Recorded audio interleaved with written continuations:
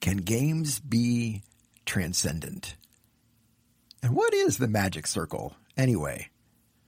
On this episode of Board Game Faith, the bi-weekly podcast that explores the intersection of board games, religion, and spirituality. We are so glad to have you tuning in today.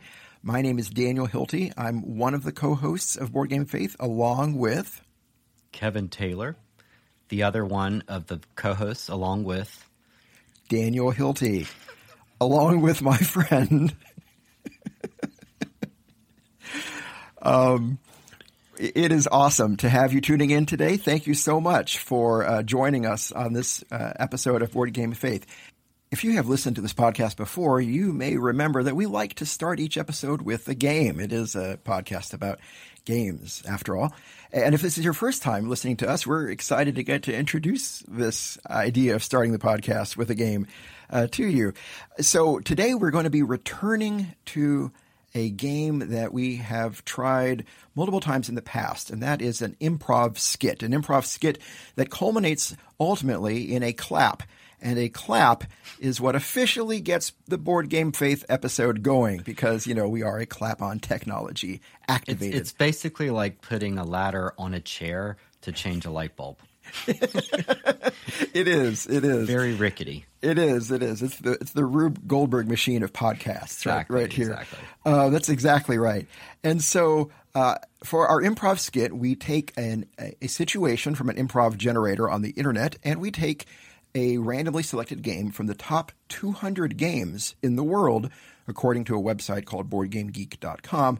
We mash them together, and we improvise a skit that tries to end in a clap. Now, are you ready for this, Kevin? I've shared this with you before. All right, I'm going to let our awesome listeners know that here is the situation for today's improv skit. By the way, I used the website canigeta.com. can-i-get-a.com, an improv generating skit. And our improvised location is a doomed spaceship. Now, in fact, I want to say that again. A doomed spaceship. In space. No one can hear you scream. But they can. They hear you scream.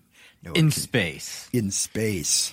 And our game is the number 12 highest ranked board game in the world, according to the website Board Game Geek. Oh, I know what this is. This is a Vlada game, isn't it? This is a Vlada game, number 12. It is a Vlada game, isn't it? It's Vlada, Through the Ages. Through the Ages. That's exactly number right. 12. Through the Ages, a new story of civilization. And you've played this, right, Kevin? I've played it. This was one of the first games that we kind of got that was more crunchy. So okay. I love this game. It's fun, but I also remember how much pain it cost us to figure out the rules because we had never played a game like this, and we were just so confused. As a first game, that would be really intense. Well, I mean, it's the first game we got that was crunchy. I think we'd played Pandemic and some other things, you know, but the first one that was in that complexity rating of 8 million or whatever. Right. Really high. I've never tried it, but I really want to. I've heard great things about it. It's a cool game. I've watched some videos on it. Cool. All right, so we're going to begin our skit that leads us ultimately to the beginning of our episode. This is a... Let me hit record here. I'm going to hit record. Okay, all right. Okay, now we're recording. A doomed spaceship, and somehow we have to work in Through the Ages, and we have to end in a clap. You ready? Mm-hmm. Here we go. Let the improv skit begin. Captain's log. Stardate 23.24.25.7b. Addendum. Metric equivalence 14.3.6-alpha. Thank you, Assistance Droid. You're welcome. We barely escaped our ordeal on planet Twinkie, where Twinkies grew on trees and there were saber-toothed Twinkies. And I'm so tired of Twinkies now. But now I'm afraid our crew faces an even worse fate. But what's that knock on the door? Captain. Hello? Yes. Captain. Yes. It's my The ship is losing gravity. We've oh. entered it. Oh, Captain, no. I'm floating. Come back here. Oh no, it's my trusted first mate. I love you like a brother, but what's your name again? I forget. Tito, come back here, Tito. grasp my suspenders. Finally, your suspenders come in handy. I'm going to grab your space suspenders, which are way better than Earth suspenders. Okay, we got you. But thank you. Tito, this is the worst fate ever. Far worse than Twinkies. What's going on with Sir, let's not exaggerate, Captain. Twinkies are one thing, Tito, but lost gravity. Why are we losing gravity? Oh, Captain, we were on this exploratory trip to drop off a diplomat for an exchange rate at the capital of Rigelsium 4, you'll recall. And we entered a bit of space, and we saw an object ahead. And as we got close, all of a sudden, gravity has stopped. Oh, no. In fact, your iPad is floating in the corner. Oh, no. I thought that was a floater in my eye. So thanks for letting me know. I'll grab that. The old captain's getting older.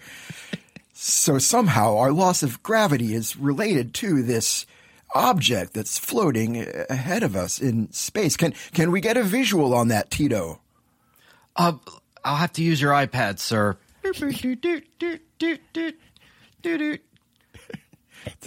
It's a catchy iPad tune.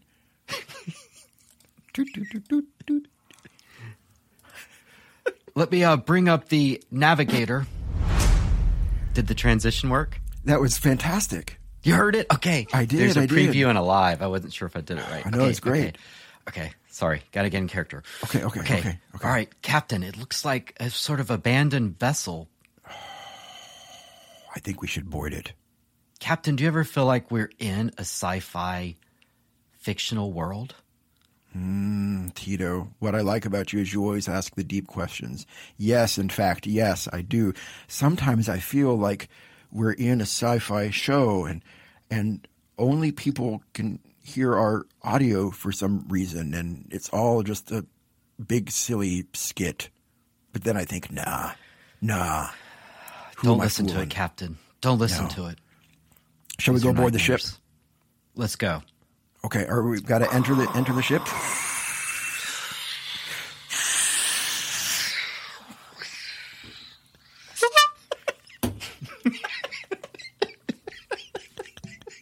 What? The ship is clown horn powered. Oh, look, Tito, we're docking the ship now. Stop! It's clown horn powered.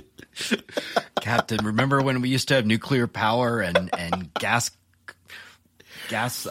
turbine engines? Now we have, it's so wonderful to get clown-powered technology. It's good, green, clean energy.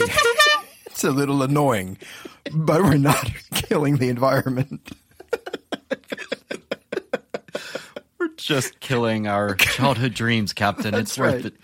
Okay, we've docked. I think Did you hear something? I did. What was that, Tito? It sounded like to investigate. A clap? No. Okay, let's investigate. No, I'll let you lead the way. Those have been forbidden since the UN Resolution 2365 Delta. You don't want to mess with claps? No. No. What is that up ahead? Do you see it? It appears to be a table, sir. Table with felt on it. Oh. Clearly, this was an alien race that enjoyed the finer things in life. We're dealing with advanced technology here, Captain. Great. There are little pieces of paper that have been colored and glued together. Shall we sit down and take a look? I think we have to. It's the only way to activate this alien ship. What is this? I remember these images from my history teaching robot from my childhood. This, I believe, was a ancient American president named Abraham Lincoln. And, I think this was an Egyptian leader named Cleopatra. What kind of game is this? I don't know, sir. This is very strange, but it's something, there's a presence here, and it's forcing me to, I must draw a card. Oh, agriculture, sir. Oh, be careful with the agriculture card, Tito. You never know what'll spring up from the agriculture card. Sir, there are dice to this game. I don't see any dice. Can you play a game without dice? What Surely strange these alien were culture. Very peculiar. Oh, no. Here in our advanced society, we only have Yahtzee. That's how it's pronounced now. Language changes, of course. It is. And I'm glad. Yahtzee. Nice little hint of realism there, denoting the evolution of the English language. I've hired a speech coach to help me with my alien voices. $100 an hour. I think it's a deal. It is a good deal. It's a good deal. This is way better than Yahtzee. Sir, I think it's... Oh, there's a pain in my side. I think you have to take your turn. And hurry, it's hurting. Okay, I draw this card and I see flying buttresses. Buttresses. This People is say the Middle Ages were boring. No, I can now support walls from the outside. This is genius. Sir, this buttress looks like it's almost like an alien shape. It is. It is. Like a great caterpillar. Oh, yes. Did you hear something, sir? Tito, I heard that noise again. Look, there in the corner. I see eyes, many eyes staring at us. We seem to have an alien audience. It's an alien race of very cute little creatures that look like living Twinkies. They must have... Sir, I think they must have germinated on our spacesuits. I think they did. This is their home. And look, they seem so happy for us to be playing this game. Perhaps this is the national game of Planet Twinkiopia. Perhaps they're going to applaud us. I will say the word Yahtzee. Yahtzee! No, they're crying. They're crying. No. Sir, what do they want? I don't know. There's something in my stomach. Oh, it's coming out, sir. I think it's happiness. That's the curse of happiness, Tito. It's the curse of happiness. I think they are. I should applaud you. Shall I applaud you? For what, sir? I'm just doing my job. Which is dying. I have a red suit on. No, Tito. Shirt. You have taught the little Twinkie-shaped Twinkieopolis people and myself the most valuable lesson of all, which is that which we have always sought, happiness, is really inside of us all along. And for that, fine sir. Sir, that's really stupid. For that, fine sir. Shall I applaud you? Yes, please. I applaud you, Tito. On the count of 3. 1, a 2. Here comes 3. A 3. Yes.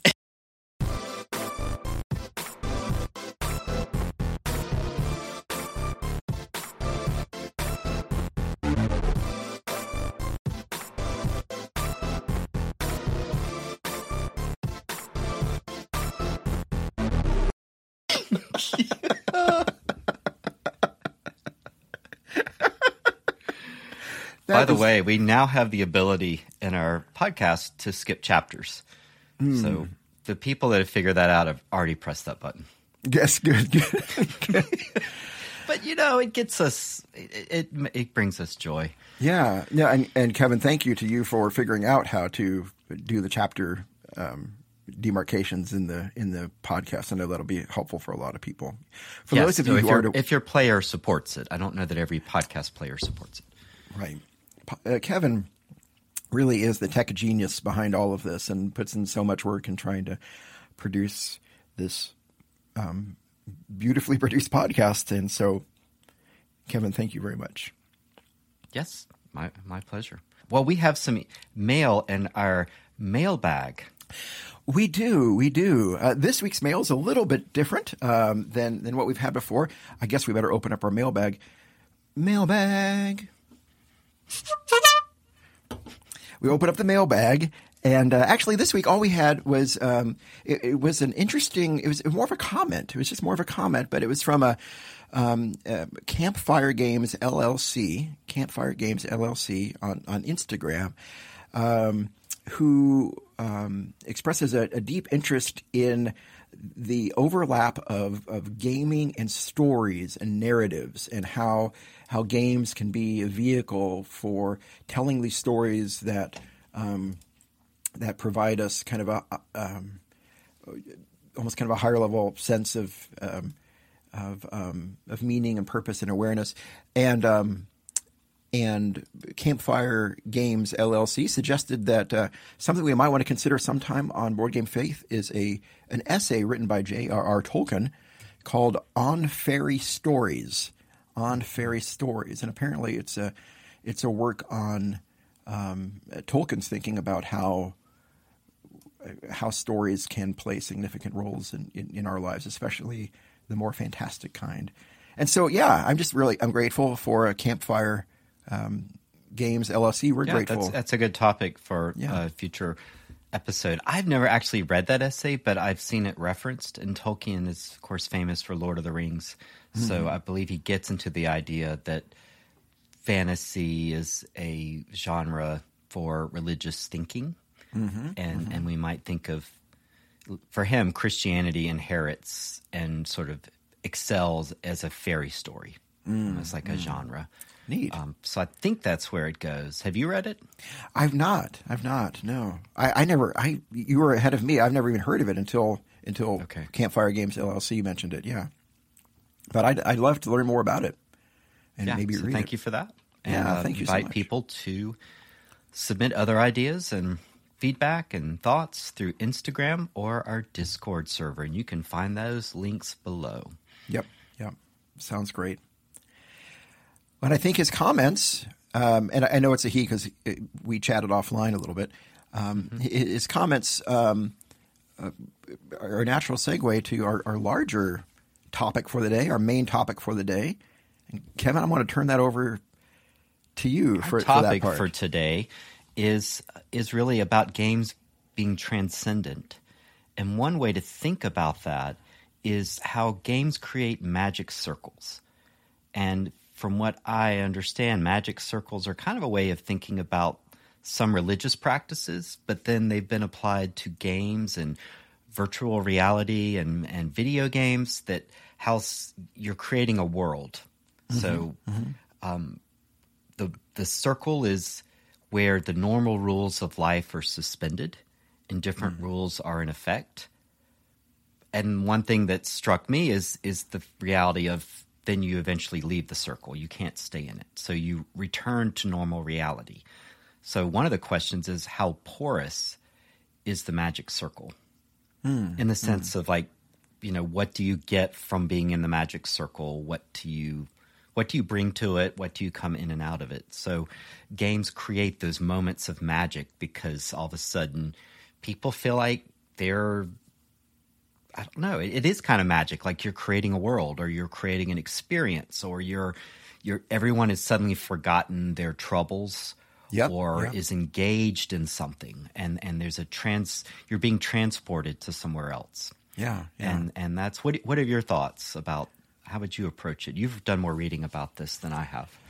No, I love that, and yeah, I mean not a lot more, but yeah, that's I love that, this sense that games create this place, as you said, where the rules of normal life are suspended, and you enter, even temporarily, this place where you live by a different set of rules, you play by a different set of rules. You're able to actually occupy a different identity than you occupy during the rest of your life. And like you said, it's within these confines of what has come to be called a magic circle. I did a little reading on that. I'm sure and Kevin, I know you and I were talking about that as well. the concept of a magic circle actually dates back to an ancient sacred text in Hinduism. Speaking of board games and religion, it has its roots in an ancient Hindu text, in which there is described this dice game. This dice game. The text is the Mahabharata. I hope I'm saying that right. And there's this dice game, and folks gather together to play this dice game. But first, they have to carefully draw a literal circle on the ground, and there's this great attention paid to the circle, and you can't leave that circle right until you have abided by its rules, and and fulfilled. So you cannot leave.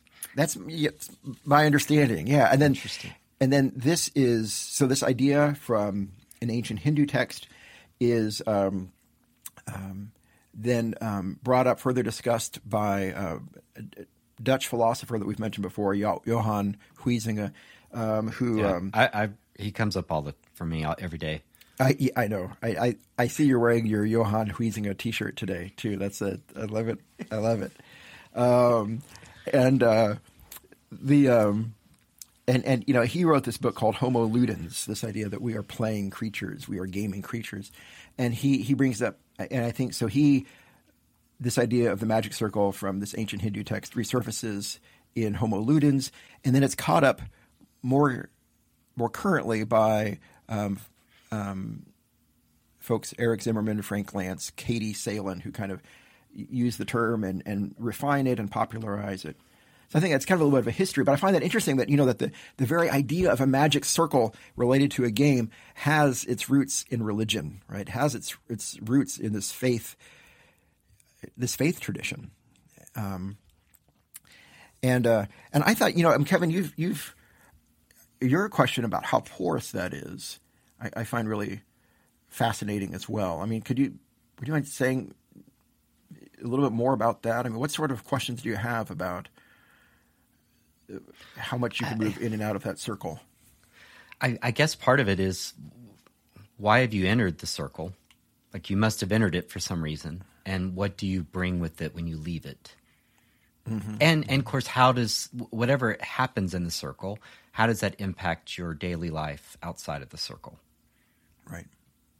Type thing. So, for example, you might think of it as cathartic, which was Aristotle's idea about watching tragic plays. So the profound question of why would you watch something sad or listen to a sad country song, as today? And it's strangely, it purges us, it cleanses us. So you might find a game makes you feel better. And things can do that. Music can do that. Religion can do that. The arts and theater or a movie, you can come away in a different mood, a different mindset, because something has been purged from you. Mm-hmm. So maybe you enter the magic circle and you play that game because it lets you reset your anxieties, or it lets you, you're angry about something, it lets you work out some of that anger or frustration.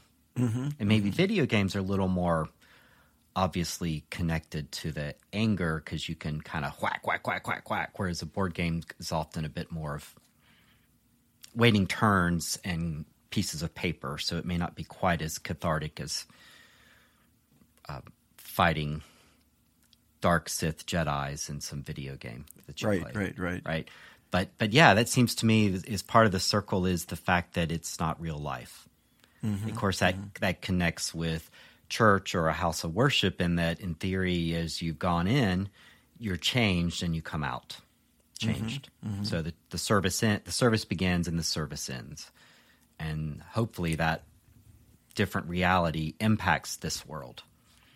So, what do you think? Which kind of brings up the question. I mean, yeah, no, that's so good. And which kind of brings up the question, is it? But is it real? Is it real life too? But is it just a different part of real life? You know what I mean? Like I kind of like. I guess what I think, a couple things that makes me think of it, but in particular, I read a story a couple years ago now, and I apologize, I've lost track of where I read it and who wrote it. So if you happen to be listening to this, and you knew what I'm talking about, please let us know on the Discord, or I'd love to hear about it. As I recall, I think it came out of Canada, but there was a piece of writing from a father who wrote about the role of board games for him and his son, and he was a young son, like a child, while his son was going through these pretty intense cancer treatments, radiation and chemotherapy, something that's obviously horrible and difficult for anyone to go through, but especially a child. And the father talked about these moments at the end of their day when they would come together and they would play board games together. And it was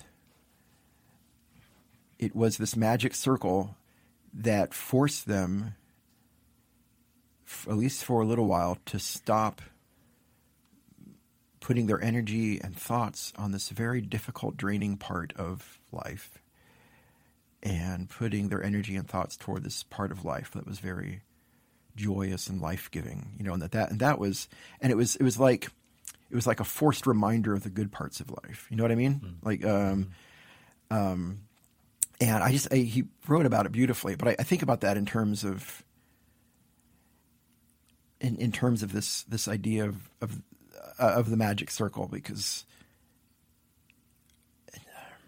in a way what you meet inside the magic circle is not, and maybe I'm wrong, but it's not necessarily a different aspect of life. I mean, it's part of life, the same reality that we inhabit, but it's just a different part that we often overlook. Mm-hmm. I don't know. What are your thoughts on that? It's so interesting. Yeah, I guess in some ways it's a glimpse of how things should be. Mm-hmm. I don't know. I guess is this world to be repaired so we don't need magic circles in a sense? Like are the magic circles helping us make this world more like it should be, or is this world kind of so filled with bad? I don't know if that's the right word, but is this world so corrupted that we almost have to escape into a magic circle? Mm-hmm. I don't know. Mm-hmm. It's almost apocalyptic, isn't it? Does this world have to be broken to be remade? And do we escape into the magic circle to find ourselves? Or does the magic circle restore how we should be? And I'm thinking about the grasshopper as well, that in the grasshopper, the point is we are supposed to stay in the circle, right? We should just be playing games if we're authentically human. Right. Or is the world, I mean, in a way, is the magic circle kind of a lens that just helps us to see our reality in different terms? Mm-hmm. Then what you're saying reminds me also of, related concept of liminal space, which is, and I know, are you okay if we talk about liminal space now at this point, Kevin, or I need 5 seconds. Okay, I'm going to wait 5 seconds. Okay, we're good. Okay, good. You know what we should talk about? Yeah? Liminal space. You're so good. It's a great time. You're so good, Kevin. You're so good. Yeah. Thank you. I love it. That's why I love you, man. All right, yeah. Liminal space, I think, is a related concept. I first encountered the phrase liminal space from a gentleman named Richard Rohr, who's a Franciscan writer and monk contemporary. But the idea is the word liminal comes from this Latin word for threshold. The threshold, as we don't really even use that word very much anymore either. But the threshold is, this literally like a board between one room and another, right? And it's literally to kind of hold the thresh in when people were threshing grain. But it's what that means metaphorically is it's the threshold is this space in between two worlds, right? This overlapping between two worlds, and liminal space is just kind of the fancy schmancy way of saying that, right? This kind of a doorway. This doorway between two worlds. I think there's a Celtic tradition of talking about thin spaces, right? Mm-hmm. Which is kind of the same thing. There's this area, there are these places in our world where heaven is just almost peeking through in the world, and liminal space is this kind of same idea, this threshold between heaven and earth. And what I hear that is kind of the magic circles are kind of that, maybe that way too. That when we enter these magic circles and we play games, that we, in some ways, kind of what I hear you suggesting, maybe Kevin, is the space between the hurts of this world and heaven. That space where it's thin, maybe in those moments. I don't know. Does any of that resonate or? No, absolutely. I think that the spin spaces, the thin spaces. That was my favorite band from the 90s. Yeah, I love the thin spaces. Yeah, they were great. Yeah. Great set of hair on that guitarist. The thin spaces. Yeah, there are places that are. I mean, this is why so many religions like mountains, because mountains sort of feel, or they're physically close to the heavens. Yeah, and that was traditionally thought of where the gods are in many religions, not all of them, and so that feels like you're getting a different perspective. Yeah. And so, I can see the liminal spaces. There are areas that we get a glimpse of something. I guess I still like this idea that we have to come down from the mountaintop. So if you're going up to the mountain, you eventually have to get back on this side of utopia or this side of paradise. We still have to. We want to try to carry the mountain with us, but in terms of what we gain from it, but we're still we can't live on the mountain yet. So we have to continue to navigate those paradoxes. So are there things from the magic circles of playing games that we can carry with us outside the magic circle? Yeah, I think so. We've been talking about the game Brass Birmingham, some, and that's just much loved game, and I only recently got it, and you knew of it. Yeah. And I'm getting ahead a little bit here, but we had talked about maybe some examples of magic circles, and I had this nice moment this past week where all of my we've got one son who's away in school, but the other two and my wife, we were all playing it, and we were all into it. And it's like this weird bit where everybody is sharing attention.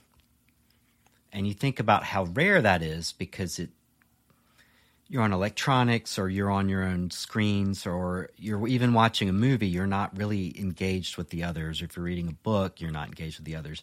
But this weird bit of we're all doing this thing, but we're kind of laughing together. Like we're engaged with each other and the game. Yeah. If that makes sense. Yeah, it's almost like the old bit about people would smoke at parties smoke cigarettes because they needed something to do with their hands. Right.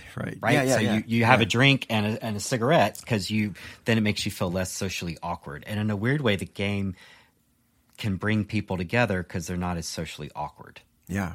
So I don't have to think about a conversation or try to remember, where you live or what your job is. We can just do this thing together, and all of a sudden something sparks. So that was kind of a magic circle that everyone kind of walked away like it was. So we had this memory now. Yeah. So I think that's how was that what you asked? What did you ask? Yeah. So that you carry with you these memories of these shared magical moments together. Mm-hmm. Yeah.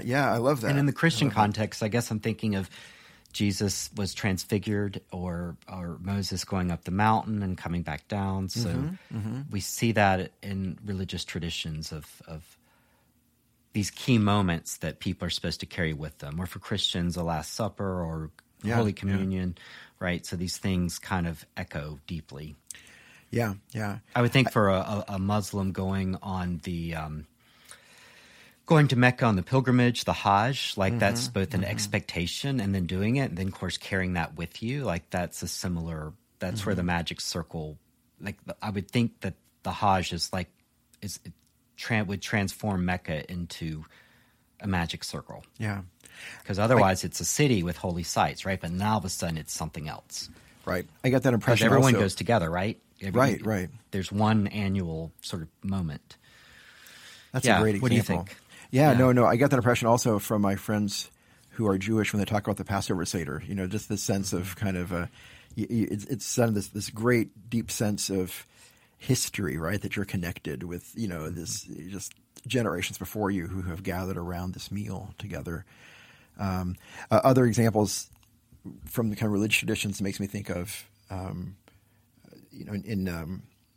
in Genesis 28, there's, the Jacob's ladder story that some of us might know, where Jacob is this guy in the Bible, in the Jewish Bible. Dude.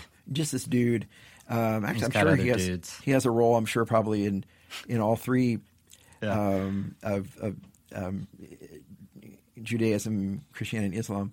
But he has this moment when he's out in the wilderness, and all of a sudden he has this dream, and the dream he sees this ladder, an angel is going up and down from heaven and earth, and and he sees, and then it's this very much kind of liminal space, thin space, magic circle kind of moment, right, where the heaven and earth are like mixing into each other.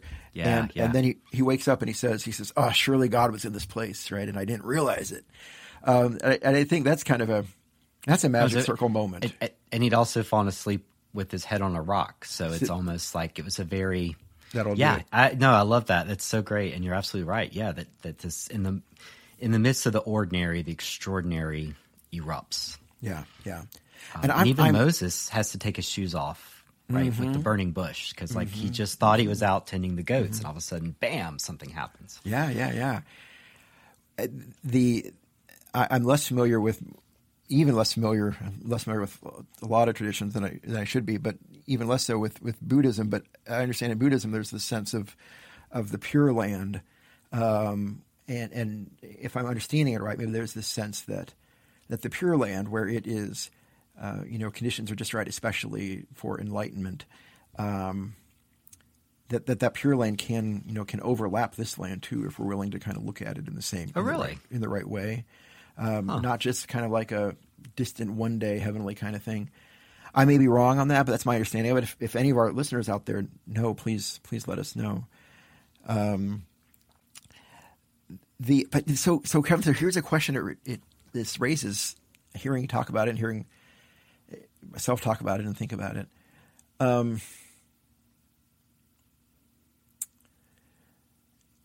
And I'm quoting some other authors I've thought of here. There's this thought that, I hope you don't mind that I keep thinking about this idea of kind of what is reality and what is the real world and what is games. No, I think it's a good question. Yeah. So there's this Robert Neal wrote The Power of and Praise of Play, and I hope I got that name right. What he says is that, there's a sense that play is a distraction from the really important things of life, right? But he kind of turns on the head and says, what if the play is the really important stuff in life? And it's very much kind of the grasshopper thing, right? And everything else is a distraction from that. And it just makes you wonder about, when we go into the magic circle to play a game, to play with others, is that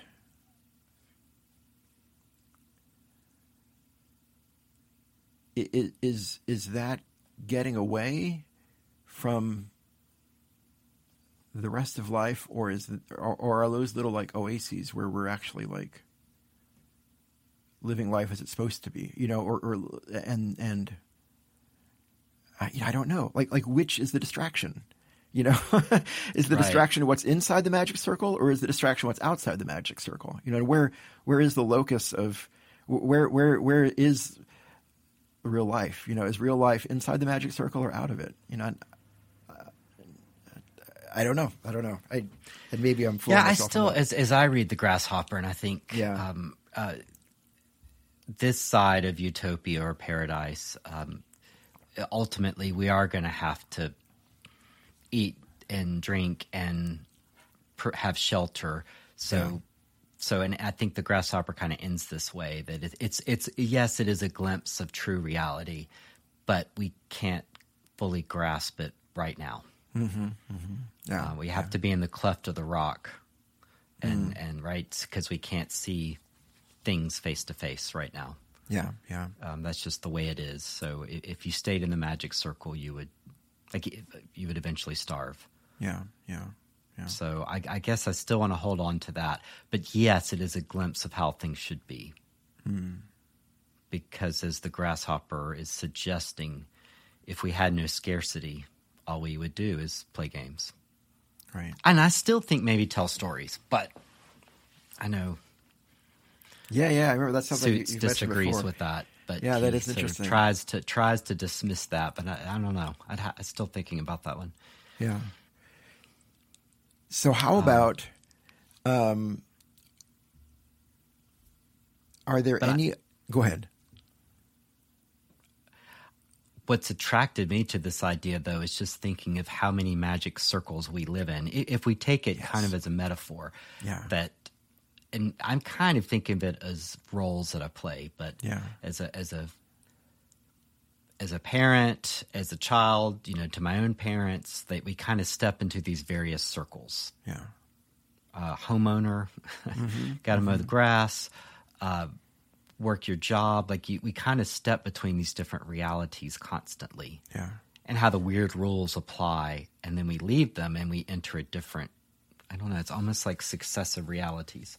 If you think of the magic circle as you've got your work hat, your home hat, and your weekend hat. I guess that's what's attracted me, is thinking of everything as it's almost like a different game. One circle ends and another one begins, and you go to this circle and that circle and that. Because you're always going through doorways. Yeah. So that's true. That's sort of an intriguing concept. So are there some... Well, before I get to that, I guess that makes me... I know you and I talked about maybe ending with some examples of magic circle games, magic circle moments for us personally, and I'd love for us to talk. But before that, though, I mean, are there any...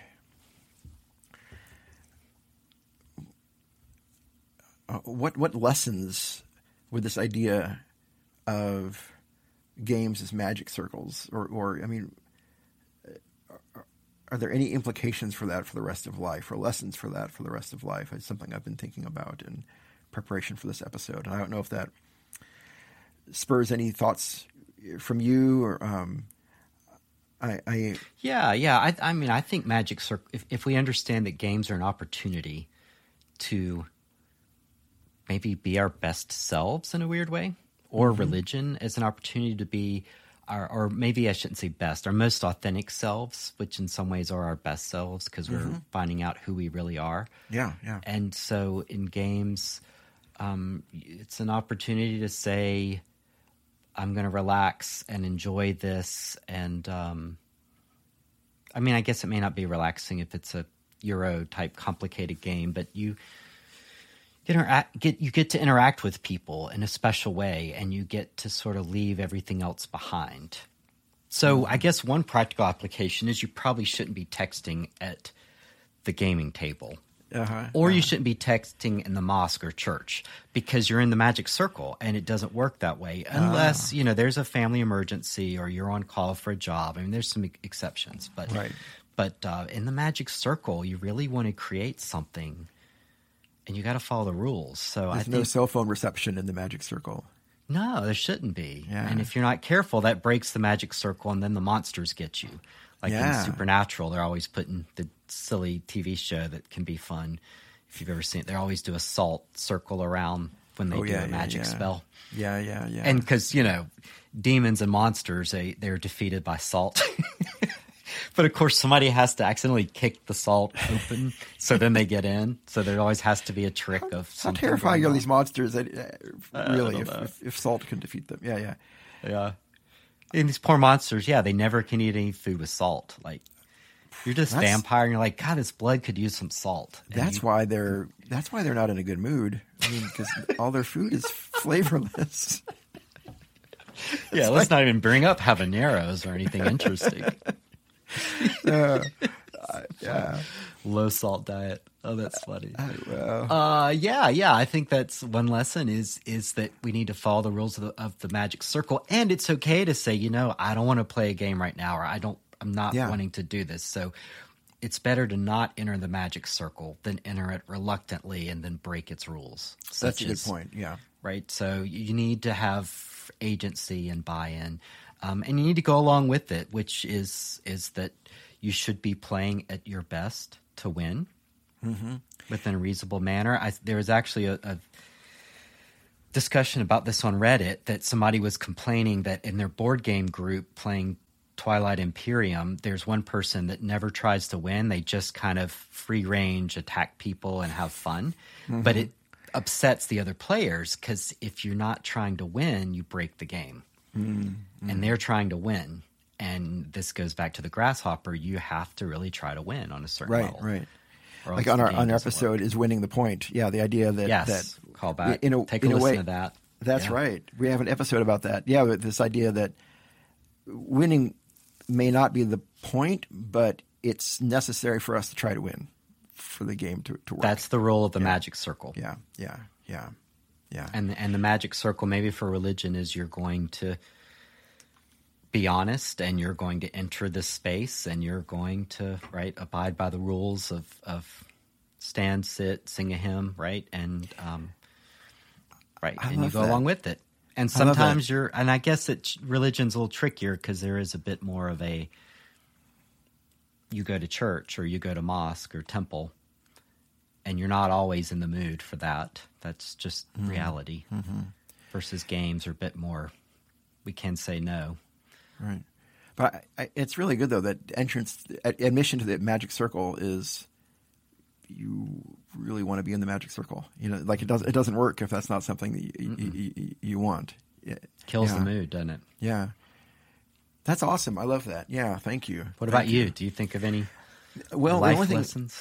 It just reminds, the only thing that it brought to my mind was the sense that I think entering a magic circle of a game in which these other rules exist, and you're aware that for a brief period of time you're playing by a different set of rules, I think it can kind of, at least for me, highlight that the rules we live our lives by are not quite as immutable and unchanging as we think they are. And I mean this in a good way, not in a bad way. I'm not saying that we throw out rules like it's important to love people and care for people. What I mean is, when life seems so restrictive, like when we come up against some oppressive part of life and we just think, well, that's just the way it's going to always be, right? It's like it's a rule. This is the rule of nature that life is always going to be this way. The magic circle kind of teaches us that, maybe there are some ways that we can change the rules, and maybe there are some ways that we can live by a different set of rules. Maybe we can leave some rules behind. Maybe we're not quite as bound to the rules as we think we are. And I guess that's – and you mentioned communion. Communion in the Christian tradition, that makes me kind of think of that as well,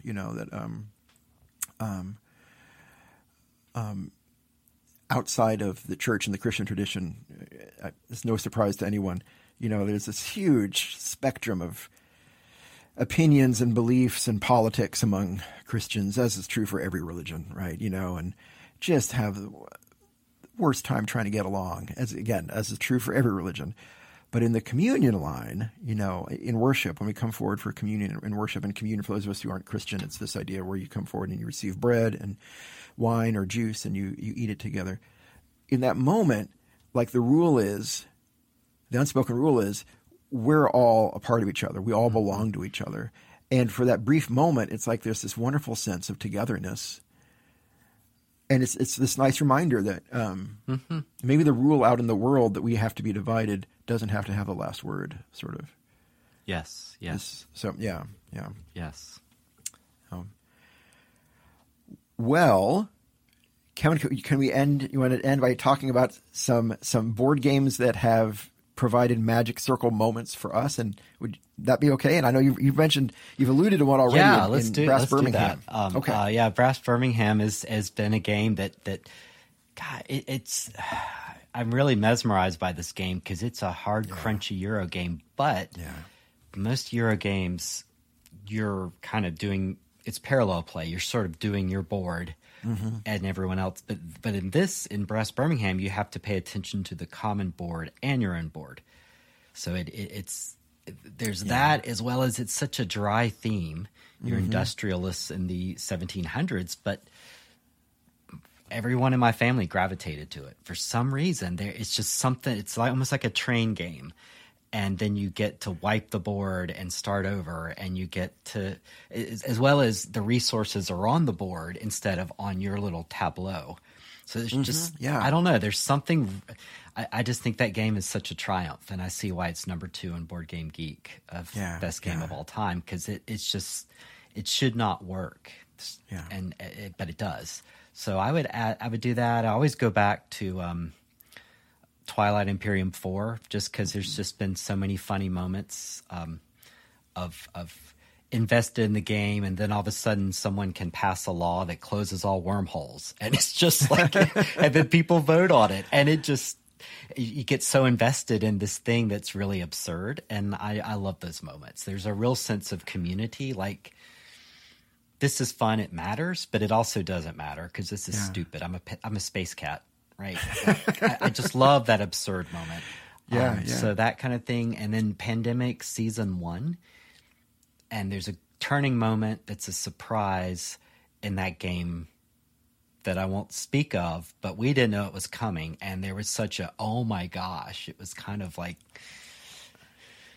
you know, seeing Empire Strikes Back as a kid for the first time. You're like, oh my gosh. And you're just like, I can't believe they did that. So, I love that. And it's a communal, it's a memory. I guess, again, it's the memory of the circle stays with me. So what about that. you? All of your examples really talk about community as an important part of that magic circle moment. I love that. Notice my memories are not of winning. Actually, I think it's a really important point. Yeah. It's one I've learned over years of playing. I think that's valid, though. A valid point. You know, I think a lot of people think I'd like to win. Games can't be fun unless you win them, but your best memories of games don't necessarily involve games that you're winning. Yeah, I love that. That's so cool. Yeah, you know, and I'd say the same way. I mean, I play a lot of solo games, but none of them are my favorite memories. You know, They're kind of more just like, you know, keep my brain occupied at the end of a day or something like that. So my magic circle moments, I think, are very similar. They involve community. They're and I find they're games that involve a large number of people too. 3 of them came to mind. Brass Birmingham is a fantastic choice. I wasn't one I picked, but that's also one of my favorite games. I love that. One is Scythe, and you know, I like Scythe fine. It's not typically my kind of game. You know, there's a little bit of a battle element to it, which is not my typical kind of game. Not a lot, but a little bit. But I've had games of Scythe that I've just played with a lot of people, and I feel like I've got to go through a reentry process to come back into the world. You know, I just feel like I've visited another world for a while, and it's beautiful with these people, with these friends in my family. Another one like that is Caverna. I've mentioned Caverna before. And, you know, Caverna is not the most beautiful game in the world. And the theme is odd. But for a while there, I just feel like I'm hanging out with my family trying to mine for coal and gems inside the mountain and cutting down trees and raising sheep outside the mountain. And I just feel like I've gone to a little fantasy world for a while. And then the last thing that came to mind was it's this game called Chinatown, which is kind of it's like pure negotiation. It's like a pure negotiation game. And what makes me feel like Magic Circle for that is I say things and I do things that I would never do normally in my life outside of it, because I'm like, hey, have I got a deal for you? You know, like, you know, and I try to sell these things. You're like, come on, finally get to use your voices. That's right. And just this role of negotiator is and trying to negotiate a deal and get the most money out of somebody else. It's just something I would never. I don't think I would do, but it was. So it's cool to kind of put on that hat for a while. So those are some examples that occur to me. That's awesome. That's awesome. Thank you. I'm going to add too. For some reason, you're reminding me. You talk about negotiating. We have the game Detective. It's got a detective crime in L.A. or something. It's got some appellation to it. Yeah. And we've played it. We haven't played through all of them, and it's sort of a funky game, but you sort of have a games master, dungeon master to it. And one of the really interesting bits is watching my middle child do that and be really good at it, like sort of like, you sure you want to do that? Just torturing us and playing and trying to figure out what he's doing. And he was hamming it up and never seen that side of him. So as you're saying, it lets us put on a mask and be someone else for a little bit. Yeah. And that's really fun. And it may empower you. You may realize something try on a about different yourself. role. Try out a different role, or at least, get to be sneaky for once in your life, which can be fun in a safe place. Right, when it's a game. I was just looking it up. Is it Detective City of Angels? That's it, City of Angels. Okay, I knew it had an LA bit. Yeah. Okay. Cool. Yeah, it's supposed to be like a hard-boiled crime detective thing. That's awesome. Yeah. Cool. I'm glad you made those additions. Thank you very much. Oh, thank you. Thank you for reminding me of the additions. Well, so I think for preview of next episode, which is 2 weeks from now, Kevin, I think you should share because you have been hard at work at it. Oh, no, because this guy is such a nice guy. So we have got Alex Radcliffe, who is a board game entrepreneur in some ways. He has a YouTube channel called Board Game Co., and he has been reviewing and talking about board games and board game news as well as his life. So he's really interesting. It's one of the great miracles of YouTube. It'll surface someone like this on your feed, and then you start watching it, and you really enjoy this person. So I've enjoyed watching Alex Radcliffe, Board Game Co., C-O, Board Game Co. on YouTube. And he is now going to be the Chief Marketing Officer at GameFound. So he has recently announced this life change. And Board Game Co., which is his company that was buying and selling used games as a marketplace, he's in the midst of shutting that down or selling it. So a lot of interesting things going on. And Alex Radcliffe is Jewish, so he's going to bring in some questions about Judaism and board games and how that might play out, which is awesome because we've had Christianity, we've had Islam, we've had Judaism, and we continue to want to hear about other people's experiences. So I know you're excited, Daniel. I'm super excited. Thank you for this is more exciting than the Planet of the Twinkies, for sure. Well, no, let's not exaggerate. It's great. It's great. No, we're so grateful to Alex for being willing to come on the show. We really look forward to that next week. It's going to be awesome. Or next 2 weeks. Yes, 2 weeks. I know. Yeah. We get so excited. We always think of it being next week. Maybe we should go weekly. We probably should. We'll every day. It's 24 hours. It could be like Big Brother. We should have our own, just like a live stream channel. That sounds good. Just watch me toss and turn underneath the comforter. I'm like, golly, this guy, no wonder he's tired. He's just thrashing around in there. So invite people to contact us on Instagram and on Discord or by email, and you can find us at Board Game Faith on Instagram, boardgamefaith.com, and you'll find a link to our Discord server down below. And support us, be a part of things, get us to think about new topics and guests and everything. And we are going to start reading a new book. If you're interested, Reality is Broken, which I don't know. So what is that, Daniel? Yeah, Reality is Broken is by Kate McGonigal. And it's a really fascinating book. She's a fascinating author, just deeply into game theory and how it interacts with reality. Primarily video games, but some non-video based games as well. And her central thesis is that games can not just enhance reality and make it better in ways, but it actually can help us to understand reality in some clearer ways as well. Really fascinating book. So yeah, if you want to start reading Reality is Broken now, we'll probably have our first discussion of it in about a month or so. Okay. Yeah. I've not read it. So if you all out there have not read it, read it with me. And if you're not into reading books, you don't have to. Just listen to us misconstrue a book. It'll be hilarious. Yep. It's our specialty. No reading necessary. We misconstrue. We misconstrue. That's when we imbue, we misconstrue. But this here stew. What else can we do? Are you in the loo? Now I'm feeling blue. My boo. All for you. Me and the crew. Thank you so much to all of our listeners. Thank you so much for being on this journey with us this last episode. We're so thankful for you and listening. And like Kevin said, we love hearing from you all on Discord. And like Kevin said, we have an email. It's info@boardgamefaith.com. We'd love to hear from you anytime. So just please know how grateful we are to all of you, and really appreciate you letting us spend a few moments with you today. That's right. Okay. Take care. Bye-bye. All right, take care, Kevin. Bye.